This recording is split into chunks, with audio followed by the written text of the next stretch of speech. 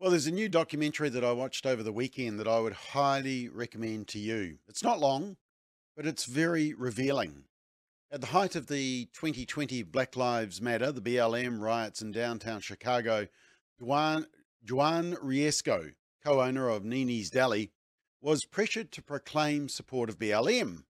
Now, it was a hugely popular Latino-owned restaurant and it was operating in a minority neighborhood, so it made Juan a sought-after voice in the highly charged social justice environment. But Juan is a Christian and could not endorse the anti-Christian, anti-family, pro-abortion beliefs of the Black Lives Matter organization, but he did believe black people, as well as all people, mattered to God. What happened next will stun you.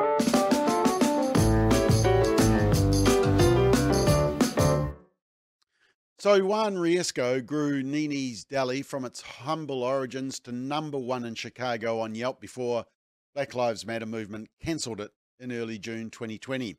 His parents were immigrants from Cuba and Mexico. They started the small business, and Juan took the reins during a transitional period in his life in which he converted to Christianity after living as a homosexual in San Francisco.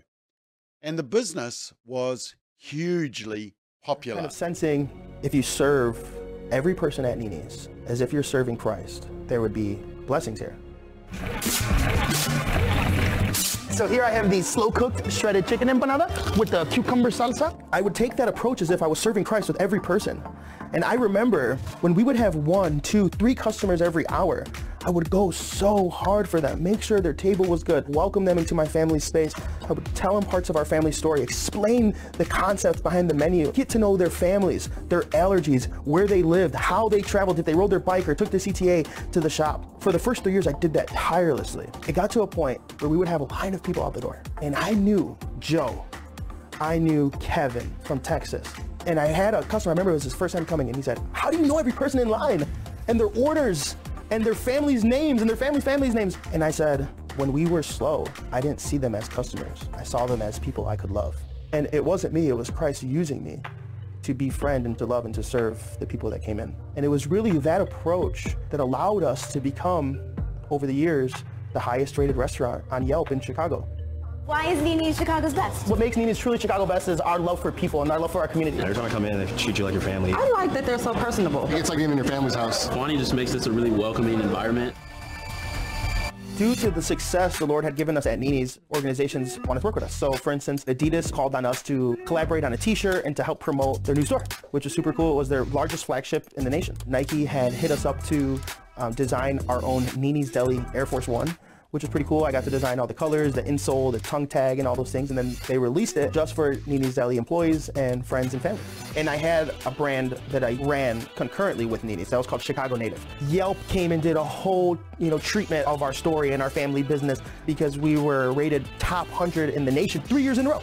I got private tours of the United Center, which is where the Bulls play. I was able to give a keynote presentation at the Apple Store. I had passed a TED Talk to my assistant because I didn't, feel like doing a TED Talk that week.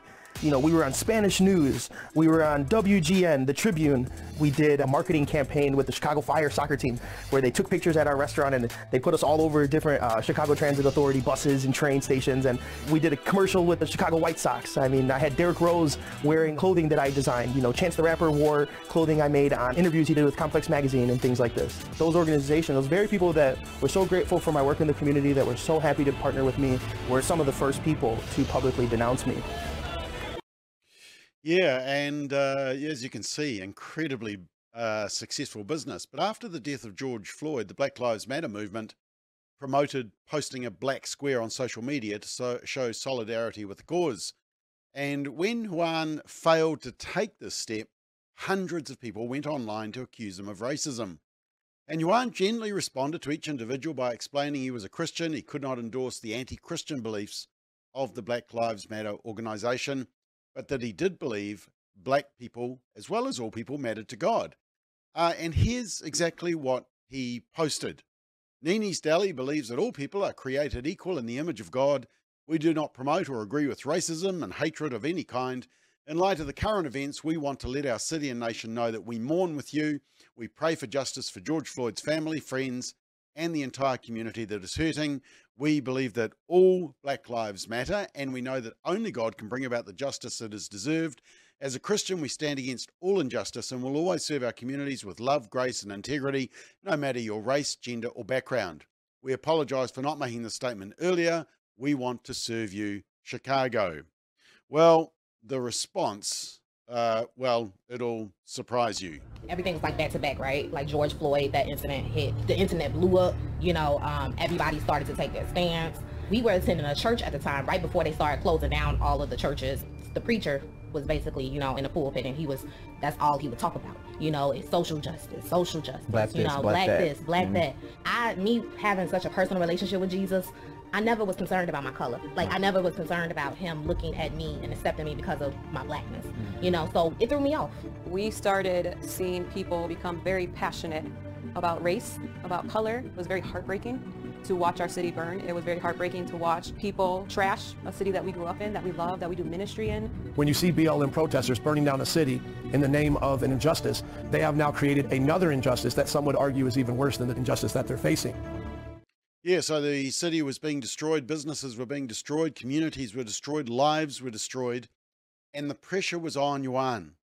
When he didn't comply, he lost his corporate contracts. He was public enemy number one. Juan started being propositioned by some of his Instagram followers to show support for the Black Lives Matter movement.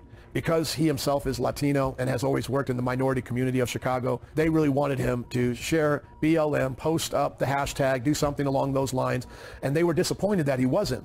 I remember when organizations and every person, Christian, secular, professor, factory worker, whoever it was, started to bombard social media with the black square. People were told in the BLM movement to look at businesses on Wednesday that hadn't shared a black square. And so Juan had not shared a black square, and now his post on Wednesday was getting blowed up. We were a restaurant focused on service and food. We didn't post any type of political movement, social movement. That was never who we were. I was very adamant about staying in our lane. And I was having people that were close to me trying to out me over text or trying to push me to make some sort of public statement over text. I noticed right away that Wani was getting a lot of attention, not good attention, on Instagram and Facebook. By Wednesday, I was getting bombarded heavily. People were commenting, why haven't you posted BLM? Why haven't you shared the Black Lives Matter website where people can donate? Why haven't you given money to the organization? I knew a lot of eyes were on me. I knew these corporations were like, what is Juan going to do here? And I had to make a choice. I actually reached out to him and helped him write the statement that he put out, just letting them know that we love our black brothers and sisters. Like, we really tried to communicate that. We made a post saying we believe all lives matter because all lives are made in the image of God.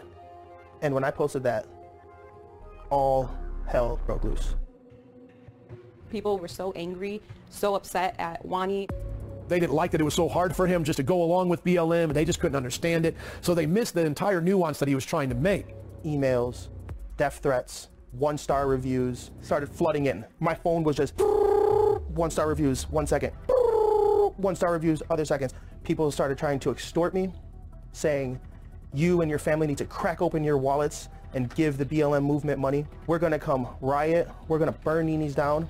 You are racist. How could you ever say all lives matter? This has nothing to do with all lives. This is only about black lives. When I saw Nini's Deli and how a lot of people were attacking Juan on Twitter and Instagram, just seeing how people were just so forceful and trying to make him do something, you know, like it was just, it was very hateful. Before Blackout Tuesday, I had companies like Nike calling me saying, we want to schedule the next 12 months of work with you. It was very interesting for me to see just how fickle that relationship really was. You know, Nike publicly denouncing me, the Chicago Fire soccer team saying that they denounced the things that I've said, that they denounce all forms of racism. Topo Chico hit me up to tell me I'm canceled within moments, gone. So one business after another, Nike, et cetera, went out there and denounced them. So they just lost all their business partnerships for having this stance. Countless comments came in. And I saw all of those comments as an opportunity to preach the gospel. No matter how vicious they were, I knew these people needed Christ. I took some time to individually respond to the hate messages and share the good news of Jesus Christ with them. And it got to a point where it was a bit overwhelming and I couldn't respond and I couldn't keep up. I said to Juan, why don't we come out to your store tomorrow? We'll preach, we'll give out free empanadas, and everybody can meet you, they can meet us, and we can have discussion. They had essentially laid out their game plan to me. If you don't give us money, if you don't say what we want you to say, we're going to come protest. Someone might burn you down. And I let them know, if y'all are going to come protest, we're going to come preach. Yeah, well, the next day, hundreds of protesters showed up, but not to hear the gospel. BLM and social justice did not want the gospel, but Juan preached the gospel to them. And the next day, thousands of people showed up, and BLM was still not interested in the gospel. There was people there that we had served faithfully for years protesting against us. People I went to grade school and high school with that I love, that have my phone number, that could have just called me to hear my perspective. There were graduates from Bible colleges protesting against us, and it especially hurt when it was people who identified as Christian. It became really clear to me that social justice, BLM, was drawing a line in the sand for believers, and I was seeing it instantly in the body. I would have fellow brothers message me like, God would affirm BLM and affirm social justice and affirm critical race theory, and you just don't understand the real gospel. And I had at first taken the bait of those conversations from people who I love. They graduated from awesome Christian institutions, or at least institutions that I thought were awesome, saying, if you hear the plan of social justice, you would believe that God was on the side of the social justice movement. It was overtly obvious to me that they were saying, you don't understand social justice, and I, as your Christian brother, am going to teach you about this movement and how it parallels the move of God. When I think about BLM, all I see is just a violent, raging spirit, very unforgiving, very belittling, and always, pointing fingers and condemning. So the Black Lives Matter movement doesn't represent me at all, because it stands with things that are against the Bible, stands with the LGBTQ community, stands with abortion, stands with Marxism, stands against the family, the household of the home. You know what I mean? Me growing up with not having a dad, I understand the damage of that, and what, how a child needs their dad. They need their mom, they need the family household.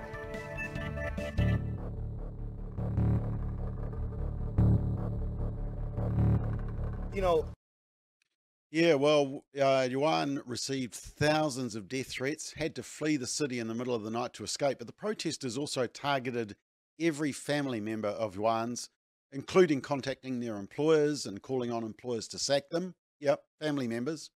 They targeted every church member in Juan's church. They found out where the Bible studies were. They threatened to burn down the church, emails, hate mail. Even as he lost his business and experienced betrayal by friends, Juan's faith in Christ and resolve grew. And Juan considers the story of Nini's to be a victory story, as many have come to Christ and been inspired by his courage. And they relocated to Dallas after continual threats in Chicago, and he's helped plant a church there. As I watched this documentary, it reminded me that with every movement, from the far right or the far left, there is completely unacceptable behaviour. But groups like the Disinformation Unit and other so-called researchers in New Zealand would have you believe that only far-right groups act badly. Well, nothing could be further from the truth. This video is ample evidence. But until we acknowledge that point and also look behind slogans like Black Lives Matter and critical theory, and see the agenda that's really being driven, an anti-family agenda, we will never be able to have the discussion and resolve the issues that they claim they want to solve.